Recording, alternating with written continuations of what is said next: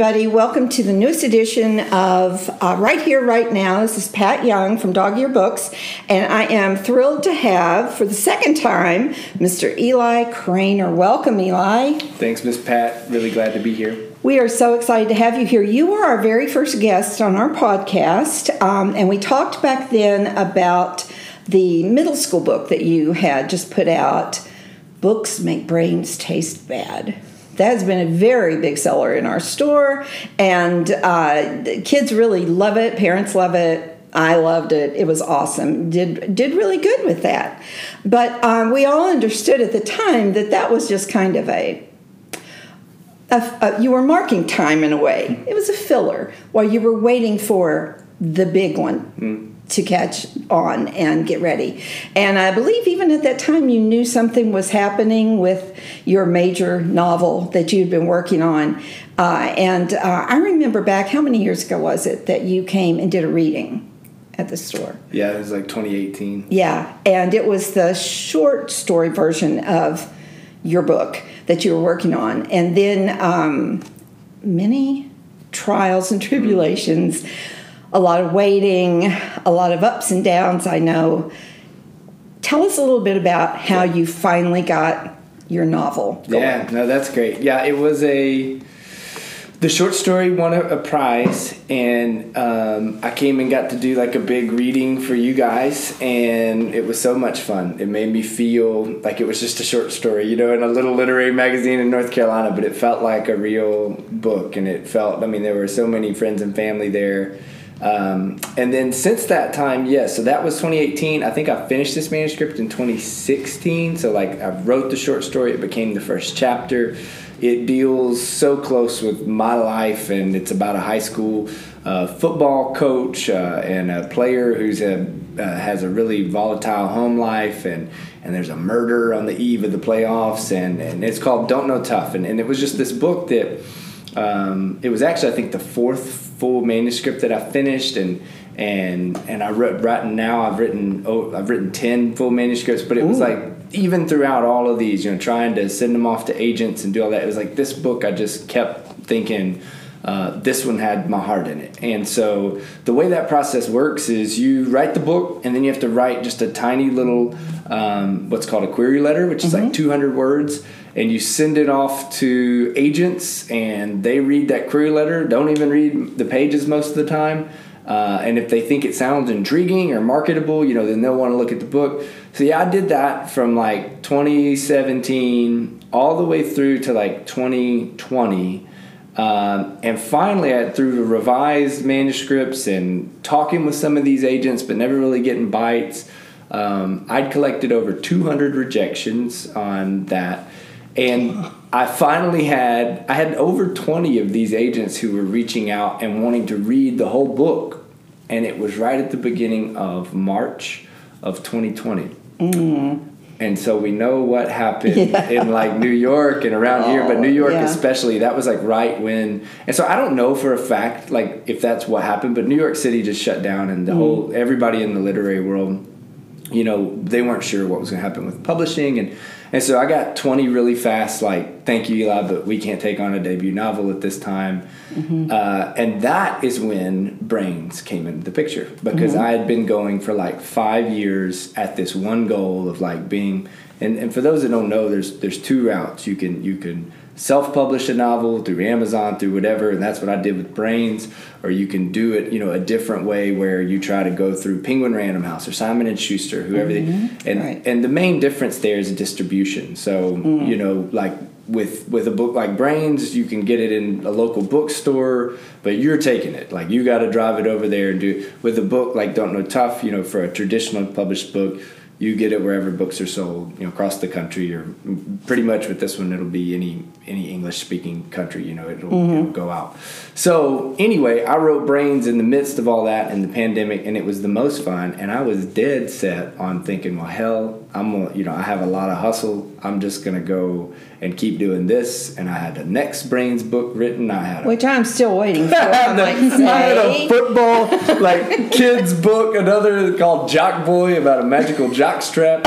And I was just dead set. It was such a good fit. I was going to see so many elementary school age kids, middle school age kids. My parents were both elementary school educators, so it felt like a perfect thing. And I was like, and it was a far cry from what I set out to do. And I just thought, well, I'm going to keep following the flow. And I think Brains came out in like September. And then like the end of that October, I get a call from this publisher that had sponsored a contest. And it was a contest where you didn't have to have one of those silly agents. You could just submit your manuscript straight to the publisher, and you would get, a nationally published or internationally published book deal. It was called the Peter Lovesey First Crime Novel Contest. Wow. And it was published through Soho Crime. They put it on. They're distributed by Penguin Random House, and I get this call. And I remember when I got it, like, I didn't even think it was that big a deal. I was like, oh, yeah, that's cool, Yeah, I was like, yeah, I'll do it, but I'm kind of doing this other thing, now. Like, I'm self-publishing these middle grade books, and we're doing really big things, at Dog Ear Books and around Russellville. Tens of books. I mean, I really remember saying, I didn't say that verbatim to this editor, but I really didn't. I was just kind of like, yeah, whatever. Like, we can do the contest. And then, as it got going, I just, I don't know. Like, so where we are now, and the book comes out in March. But like as of right now, like literally today, I got to see the actual. So a couple of months ago, which is what you got, they sent out like paperback ARCs, advanced reader copies. Those go out to reviewers and other authors, for people to see. And this is just the fun stuff that I never really knew happened. But those books go out to people. I don't even know who they're going out to. But today, I got to see the actual like hardcover jacket, and so collected on there were all of the blurbs and people, and I think there's 6 featured on the book, and all 6 are New York Times best-selling authors. So like, I have chills. Yeah. So exciting. So like S.A. Cosby wrote Blacktop Wasteland and Razorblade Tears. Ace Atkins, Steph Cha, Michael Corita, who just had that movie with Angelina Jolie. What was that one? Those Who Wish Me Dead. Those Who Wish Me Dead, like the firefighter. Yeah. And so anyway, like it just blew me. And then to see, they've read the book and see what they have to say about it. And so that has just been cool. And so the buzz is. I don't know how this works. Like, and it's out. It's like with Brains and a self-published book. Everything is in your hands. I'm calling you, and we're figuring out distribution, and we're doing. And with this, it's all just like I wrote the book. That's like pretty much my job. So it's cool. It's cool but it goes against my personality in some ways because I'm so much of an old football coach, like getting it all figured out. But control. The Library Journal, which is the leading publication for librarians across the United States and all English-speaking countries. It's like librarian school, public libraries, whatever. Right. They chose Don't Know Tough as a top for debut of 2022. Oh, my. So well deserved, though. I mean, it's like, I'm surprised, but I'm not. Because I finally, after, possibly a little begging, you sent me a PDF of the book. And I stayed up all night reading it. And, oh, my gosh, it was gripping. It was so emotional, and it just kept you till the end. And I'll be honest, I wanted more. I wanted to follow these people. You get so invested in them. So, I'm not surprised that people see that. Well, people who know books. And I'm going to say this because when we were talking about those 5 years and doing that stuff, I mean. There were so many afternoons I could, where nothing's happening. Like I get to the end of a week, like a Friday, and I'm teaching, but I'm also checking my email and looking. And I can remember Miss Pat, like it was almost a religious thing. Like I would come to the bookstore on like a Friday afternoon with my daughter, or even before my daughter was around, and I would just tell you what was going on. Yeah. Like I would tell you, like, well, okay, I got 2 agents that requested the book, and here's everybody these agents represent, and I really think this might work out. Exciting. And it never worked out, like none of that ever worked out, but I can remember, and like how important that was to me, to have a local bookstore and have a people who, you know, cared about books and had all the new releases and had all the stuff. You know, it was a dream, a tangible dream, like to see that place in our community. And so that meant so much to me. Well, it was because we had read other things that you had written. Yeah, we saw the open mic nights. I mean, you know, but it's just the videos, the shorts. Every time I get a short story, Emily would do a video. Exactly, and you know, so it was so evident right from the beginning what a great writer you are. I mean, just, I kept calling you our John Grisham. And someday they'll be saying, oh, yeah, you're our Eli Craners. Because I really see this nationally, internationally. I mean, you were talking about English language until they translate it. Yeah. And then it'll be translated into 40 languages. Because the story is very specific as far as it's Arkansas. Yep. But it's the human experience. Everybody can relate to this on some level. Yeah. And you can really see the emotions in it. And I just, you know, it just blew me away. And one thing that's hard for me sometimes is to read a book that goes back and forth with either in time or the characters, and sometimes I tend to get a little confused. And so if I have to go back and look and see, okay.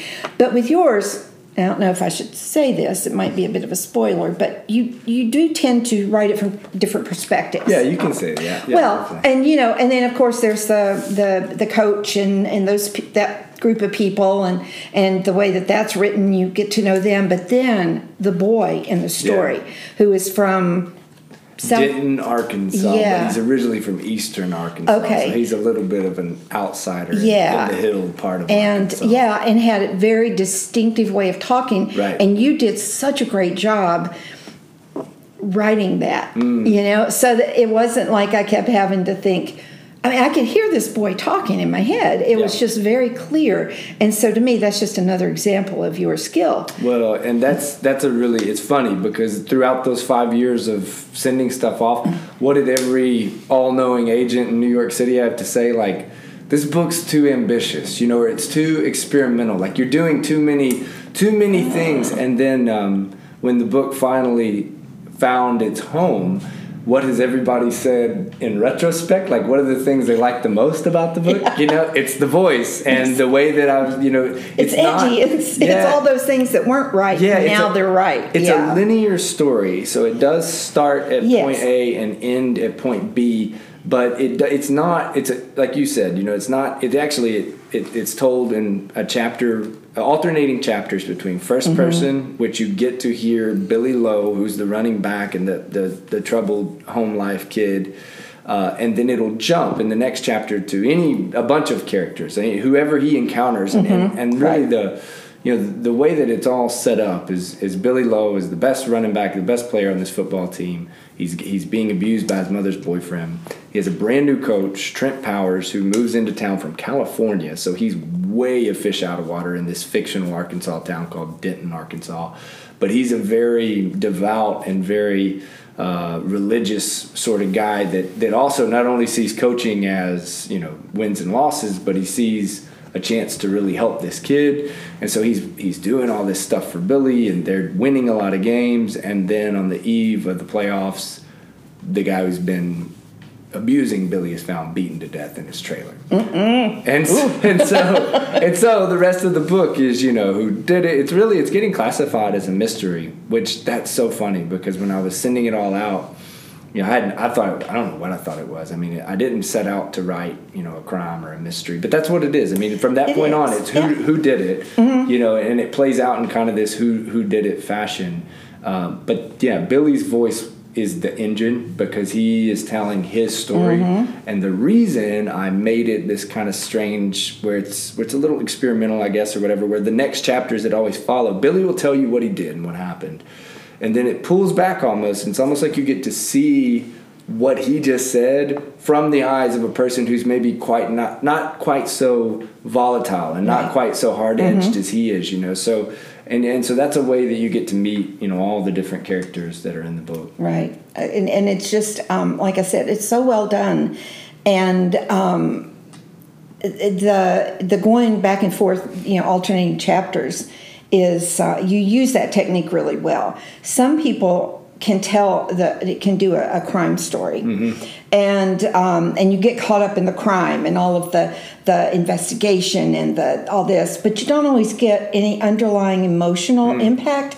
And in this, boy, you get both. I mean, it is a very gut-wrenching kind of story, and it made me, I cried. I mean, it just, as a former teacher, somebody who worked with kids, I know how sometimes things go on in their lives that are so horrific, and that other people don't see necessarily. They'll see the bad behavior, but they don't see what's driving that. But in your book, in your writing and all, you give that underlying, you get to see underneath all of that and beyond it. And so that's just another reason why it's so. And that was from the back to these silly agents. Another thing they always used to say is that, this was a stat that was thrown at me, I don't know how many times, that when it comes to people who buy novels and read fiction, it's 85% women.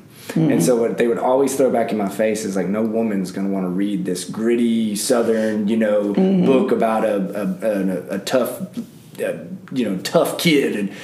And I was always because so many are mothers or teachers and now that the book has been getting, again read, it's funny because some of those are the people who've enjoyed it most because of the empathy, for this kid who is just that's the whole title of the book, and I teach in the alternative learning school, and I coached players who were so similar to this. I've had people ask me, but this book it's a conglomeration of 5 years of high school coaching and now 5 years of teaching alternative learning English. So Billy Lowe is no one kid. He's a melding of all of these really tough stories. And that's, if the book has a mission, more than anything, and I don't know that it has to or that it does, but if it does, I mean, it's in the title. It's a chance for the reader to look at it, and it's almost a challenge, to say, you don't know tough. You don't know these kids. Yeah, exactly. And I really hope, some of these people in other parts of the country, because I don't know that I'm sympathetic toward Arkansas in any way in this book. It's really nice with the coach and his wife and his family being from California. I was really able to look at Arkansas through the eyes of an out of towner, and really see, especially this is a very smaller than Russellville size town. And so, the main goal is to just show people out in the world outside of Russellville, Arkansas, small town Arkansas, that you don't know, you don't really know what it's like. And I think that the book when it's read by people who aren't from Arkansas, they will identify with it on some level, emotionally. And if you have worked in a situation where you've been around kids, in a school or any kind of environment where, and when I was an assistant principal, those are the kids I got to work with. And even in Russellville, in a smaller town, this might be bigger than that town in your book, but you come across these kids, right, and it just tears you up, right, and you want to do better for them. Right. And so I think, if anything, that this book could be really kind of an inspiration to people, to make them stop and really look at something and see that kid that's troubled and think, okay, I don't know tough. I don't know what they're going through because I couldn't go through it if I did, So I think your book, I see it as, it's not just a crime book or just a mystery.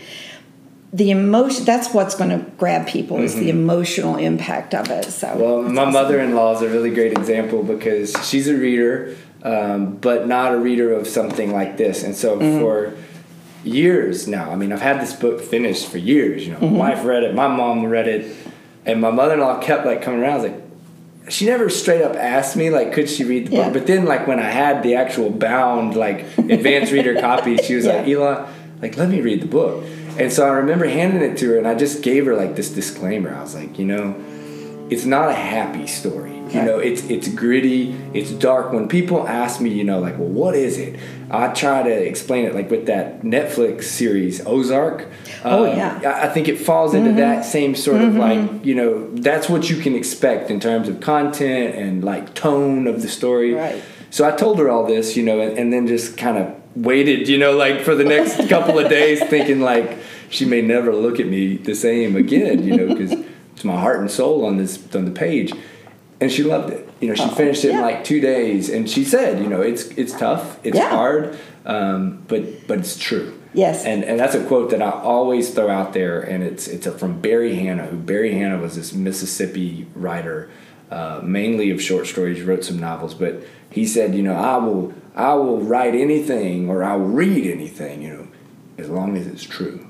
You know, and so I always thought, there you go, which says a lot in our time today, you know, with all the rules we're putting on this different stuff, but as long as it's true. And, you know, any kind of book, whether it's science fiction or fantasy, if it doesn't have that underlying truth and heart that, you know, okay, so take that basic premise that, you know, it can be in any book, and then you can dress it up however you want to, but you know, if it just needs to have that emotional foundation that people can get into, and then they kind of settle into it, and they're like, okay, I'm going on this ride, I'm going to see where this takes me. And so, and to me, that's what it makes a great book. And that's why I think you're going to be so successful. Well, I hope I'm not jinxing you, but it has to be said. I mean, and you told me this the other day. I was so excited because I've always said, Eli, when it comes time to do your book as an audio book, you must read it yourself and share with everybody what you found out. Yeah, so I pushed for it. I followed your lead, and I do. One thing I do in my process, and this is going to reveal a lot about me, but when I finish writing for the day, I'll write throughout the day, in the morning, get everything kind of how I like it, you know, for however many words that is, 1,000 words, a couple of pages. And then at night, after the kids go to bed, I call my mom. And what I do is I read like however many pages that is out loud to my mom. And if and I'm not always drafting a novel, you know, I can't be. But when I'm in that stage of when I'm writing a new book, the first draft, I do that every night, and it's a way for me to feel the voices and to practice. So there's a lot of out loud reading, and then when it's all said and done, and like before I send it off like as the final draft to this publisher, I read the whole stinking thing out loud to her again. Man, shout out to Mom. Yeah, Mom, Christy Craner gets a huge shout out. And anyway, so that voice of any of the characters, and especially in this book, Billy, the protagonist and the young running back, it was really personal to me, you know? And it was a big deal, not only that, but just how that voice was going to be conveyed, you know, because these were the players I had, and these were the students that I teach now, and this is so different. I did not want to have some voice actor get on there and be like, down the country road, there we go, you know, because that's not the voice. Like the person that I'm conveying, you know, my players, they are, you know, redneck, they're Southern, but they listen to hip hop, you know, and there's that, you know, there's all these different shades to their voice. So yes, I will get to read the audiobook. I'm going to Memphis in January, and we're recording that then. So yeah, we're really excited about that. That is exciting because you have that a very mesmerizing voice. I think your voice just kind of pulls you in, like you butter. know. Like yeah, butter. I would just listen to it forever. But you're right, because you don't want Yeah. It's like your baby. You Yeah. don't want to just turn it over to somebody else and let them do their interpretation. Well, I've had a lot of authors tell me that I'll never do it again. They're like, once you do this, Eli, you will and they might be right. Like, this book is so voice-driven that I think I will pay my pound of flesh or more, to do it. Because I have heard it's something like, like for every hour of just reading, it's 3 hours of recorded text, because it's just like this sort of stuff, like getting it all right. And so that's why it's like 3 days of, but for this book, it's so, the voice is so important. It is. It is. And I'm so glad that they saw that too. Yeah, they're now, great. when you, because it seems like when we interviewed you last time, around that time, was that when you told me something big was happening in December, but you couldn't say what it was? Was that the timing? Like last year? It was, last Christmas, right? Right. That was right. It was right. Okay. Because we couldn't, Yeah, you couldn't talk about it, and I'm like, oh my gosh, what does this mean? They're going to buy the book. It's going to be a movie. Yeah. Who's in it? I don't. My mind just went many ways. But so then the man. Tell a little bit about the man who sponsored the contest, because that's this is a really cool story. His name's Peter Lovesey, and he's a British mystery writer. So, like, if you've seen the movie Knives Out, picture that dude, like that patriarch. Like, that's who Peter reminds me of. He's the sweetest, just most giving, kind dude. Have you met him? Well, everything's virtual. So, like, we had and if this hadn't been this time, like when the contest was announced, they were having a gala that we would have been in New York City for this whole thing. And I know we didn't get to do that. But maybe, maybe it'll come back. It will. Eli, things happen at the right time. Yeah. And the older you get and the more experience you have, you see that. You look back and you go, oh, wow, if that had happened when I thought, but it didn't, and now... Yeah. So anyway, Peter... Well, Peter, he definitely happened. It happened in a big way for me, because what they did was 50 years ago, Peter Lovesey was a school teacher. He was 32 years old, and he won a debut crime novel contest in Britain. And it launched his whole career. And so 50 years later, and he was published at the age of 34. And so 50 years later, he decided, his publisher, my publisher, wanted to throw a huge party and celebrate 50 years worth of Peter Lovesey, and he said, no, I want to do a debut crime novel contest. So this was the inaugural contest. I don't know if they'll do it anymore. And so instead of having this big party, he put all the funds toward the publication of the book, toward, launching. And so what they did was they narrowed it down from a pool of 500 international applicants to 3 books. Like, the publisher did all that, and they went through this. And I want to say, I might be embellishing here, I know at least one of the other 2, and it might have been both, were like London-based mystery novels. And then there's Don't Know Tough. From this book about American football in Arkansas. And so they send the 3 off to Peter, and he reads them, and he chooses Don't Know Tough. And so, and the rest is history. And the strangest thing is, next year I'll be 34, and I'm a school teacher. And Peter Lovesey was a school teacher, and he was published at 34. I love it. Yeah. It's cool. I mean, it's the circle. Don't make me sing it, but Lion the King. circle of life.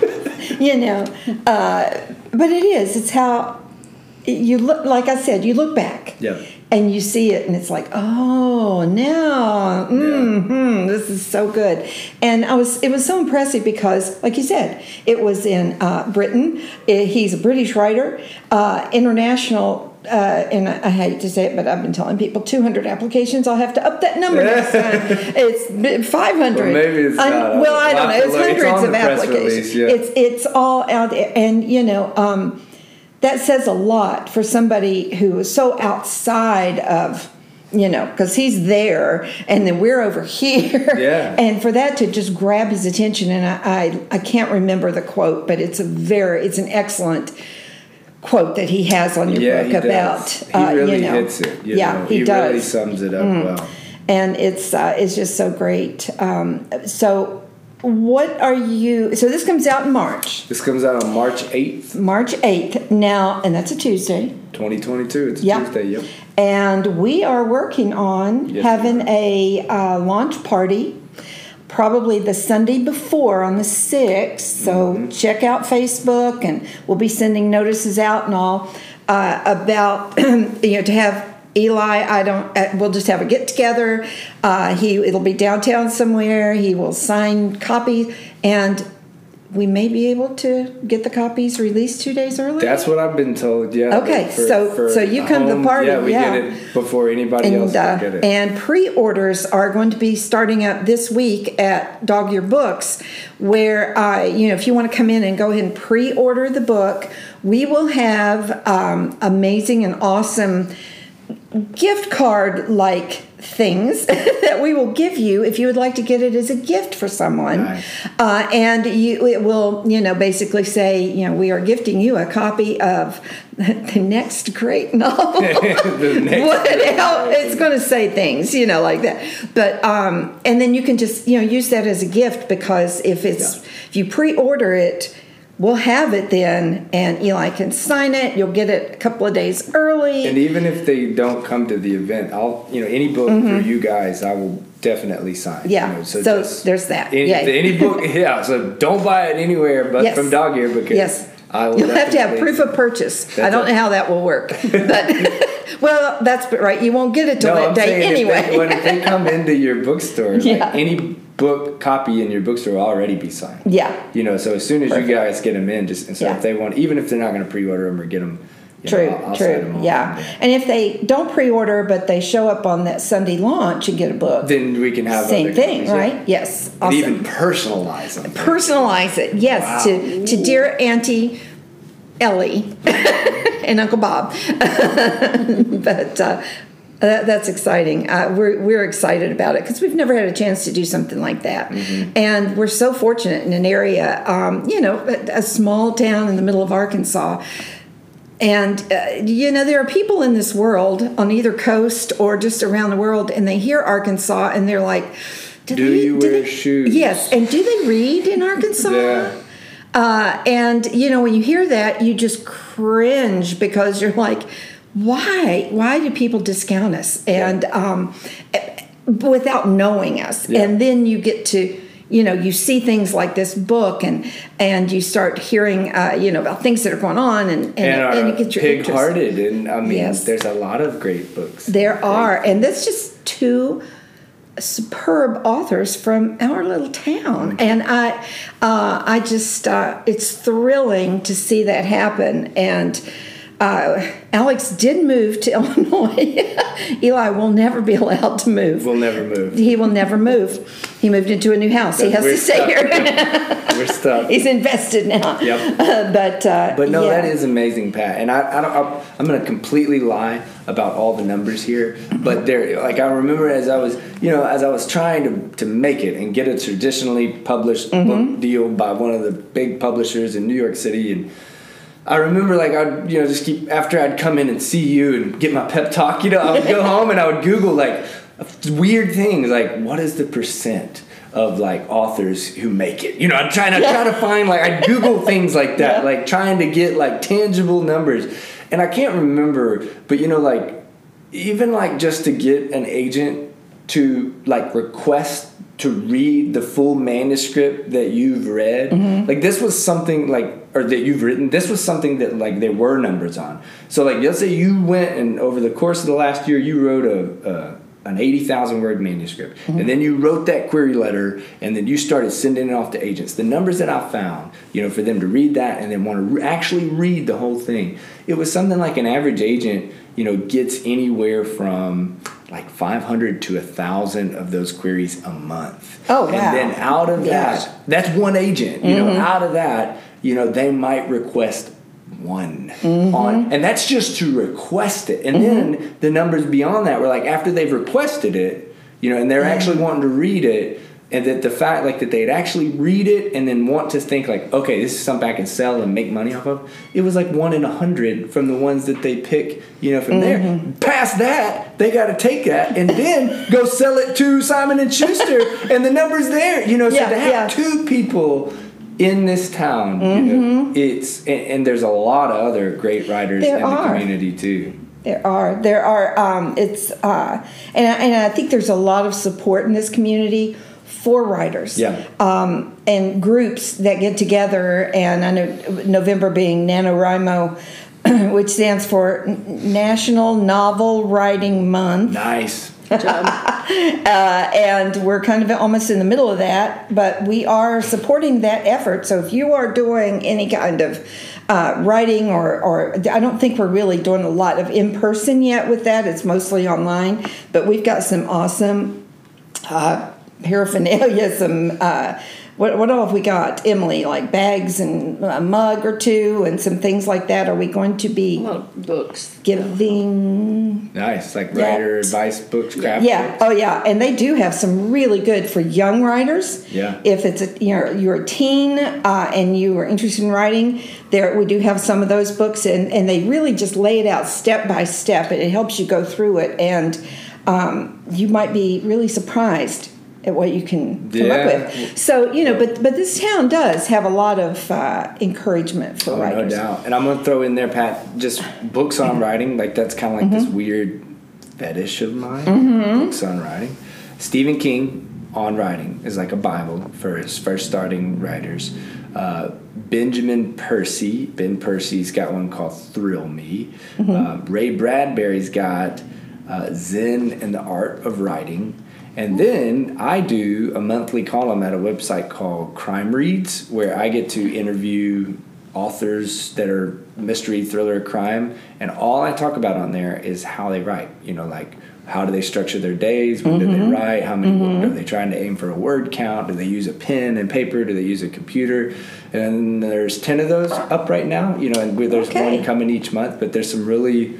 Megan Abbott was one I got to talk with. Now, how do people find this? You can just Google Eli Craner Shop Talk. It's called Shop Talk. Shop Talk. Talk, yeah. Right. And so that's some really. If I was a young writer, like I'm loving getting to do it because I'm getting to learn from all of these really cool people. But Megan Abbott's been on there. Ace Atkins has been on there. Some really Steph Chow was one that was on there too. So nice. Yeah, super cool. Very nice. So I was going to say, what's in the works? Yeah. Anything coming down the line, or publisher interested in another? Yeah. So you get that's.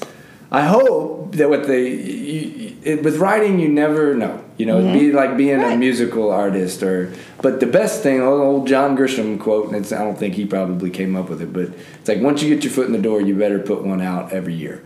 The reason there is, and that's if you're a literary genius and you're writing like the next great American novel, it's probably not the case. You could win the Pulitzer and take 10 years off to write your next great masterpiece. Yeah. But if you want to do it and do it, according to John Grisham, you write a book a year. That way it gives people time to read it. And so I'm working really hard. I told you I had all those other books done. So there is a next book, and it is right now. It is being considered. So like it has to be like I have an agent now, and he's he is shopping the book to out there to see it. So I would think before long we'll know. Nice. Something on very nice, but no spoilers. I can't. Okay, fine. All right, we'll wait. But I will say it's another Arkansas-based book, and it might even be inspired by a true crime that happened around here not too long ago. I do know what you're talking about. Don't say it. I don't remember it, but I know it. Yeah. So anyway, it's exciting. Yeah, I mean, and I look forward to. I love reading your column. You still doing the sports? Yeah. What's it called? Athletic support. I love reading that. You're so It's an advice column for parents of athletes. That's right. And there are some good questions people and send them in if you're listening. I'm always scraping the barrel for questions. So Don't make me come up with a Miss Pat, she sent in one before. I did send Grandma. Yeah. People, anybody who has a young athlete no matter who, aunt, uncle, grandma, grandpa, cousins, mom, dad, whatever. Yours is a good place to go to send it in. Yep. It's anonymous. Yep. But honestly, the things that I've read come from so many different people. Yeah. Across the board, everybody's encountered that coach or that parent or whatever.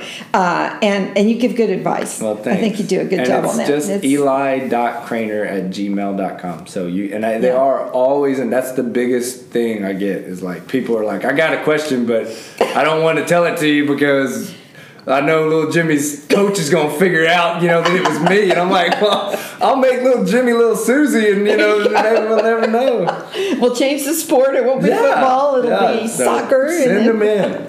Yeah, because it doesn't matter what you're writing. You're just a writer, Eli. And I think you could write anything. I think you could write fantasy.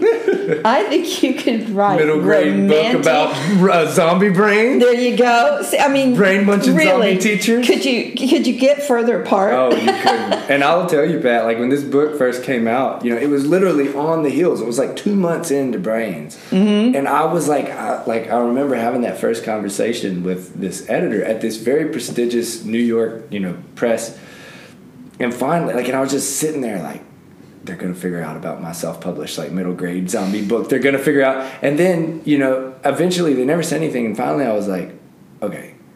Because here's why. You're never going to sell as many books with a middle grade, or with a self-published book, on a national scale, because you don't have that whole thing. And those sales could hurt you. They could look at it and they could be like, oh, when they run the numbers, well, look, he only sold this many copies. It's not quite like that anymore. This was probably an anxiety of mine by too much Googling, and trying to figure out the market. And so finally I was just like, to my editor, I was like, I self-published a middle grade zombie book. And she was like, Eli, we know all about books make brains taste bad. And I'm like, oh, okay. And I said, well, thinking I'm like this big time tough, crime writer, thriller, literary guy. Now I was like, well, is it going to hurt my street cred? That I've published this kid's book about zombies. She was like, no, if anything, just what you said, it just shows, that you're not some, the age of Hemingway and that's, you got to be some burly, fighter, writer, right. Writing is writing, whether it's a column, a paper, and you don't fit into those little cubby holes. Oh, this is Eli's. No, you have the entire the plethora of cubby holes, and they're all yours. Yeah, I'll take them. So let's see. I'll go to this one now, and it's a historical romance set in Regency, England. I don't know about that. Well, you never know. You never know. You've got contacts in England now, but I will read it if you write it. I'll call Peter. Well, oh my gosh, everybody, I have so enjoyed this, and maybe we'll do it again before the release of the book and talk and get something out there. But it's always great to talk to you, to visit with you, and to learn more about your journey. People who don't know it, I think it's something that should be shared.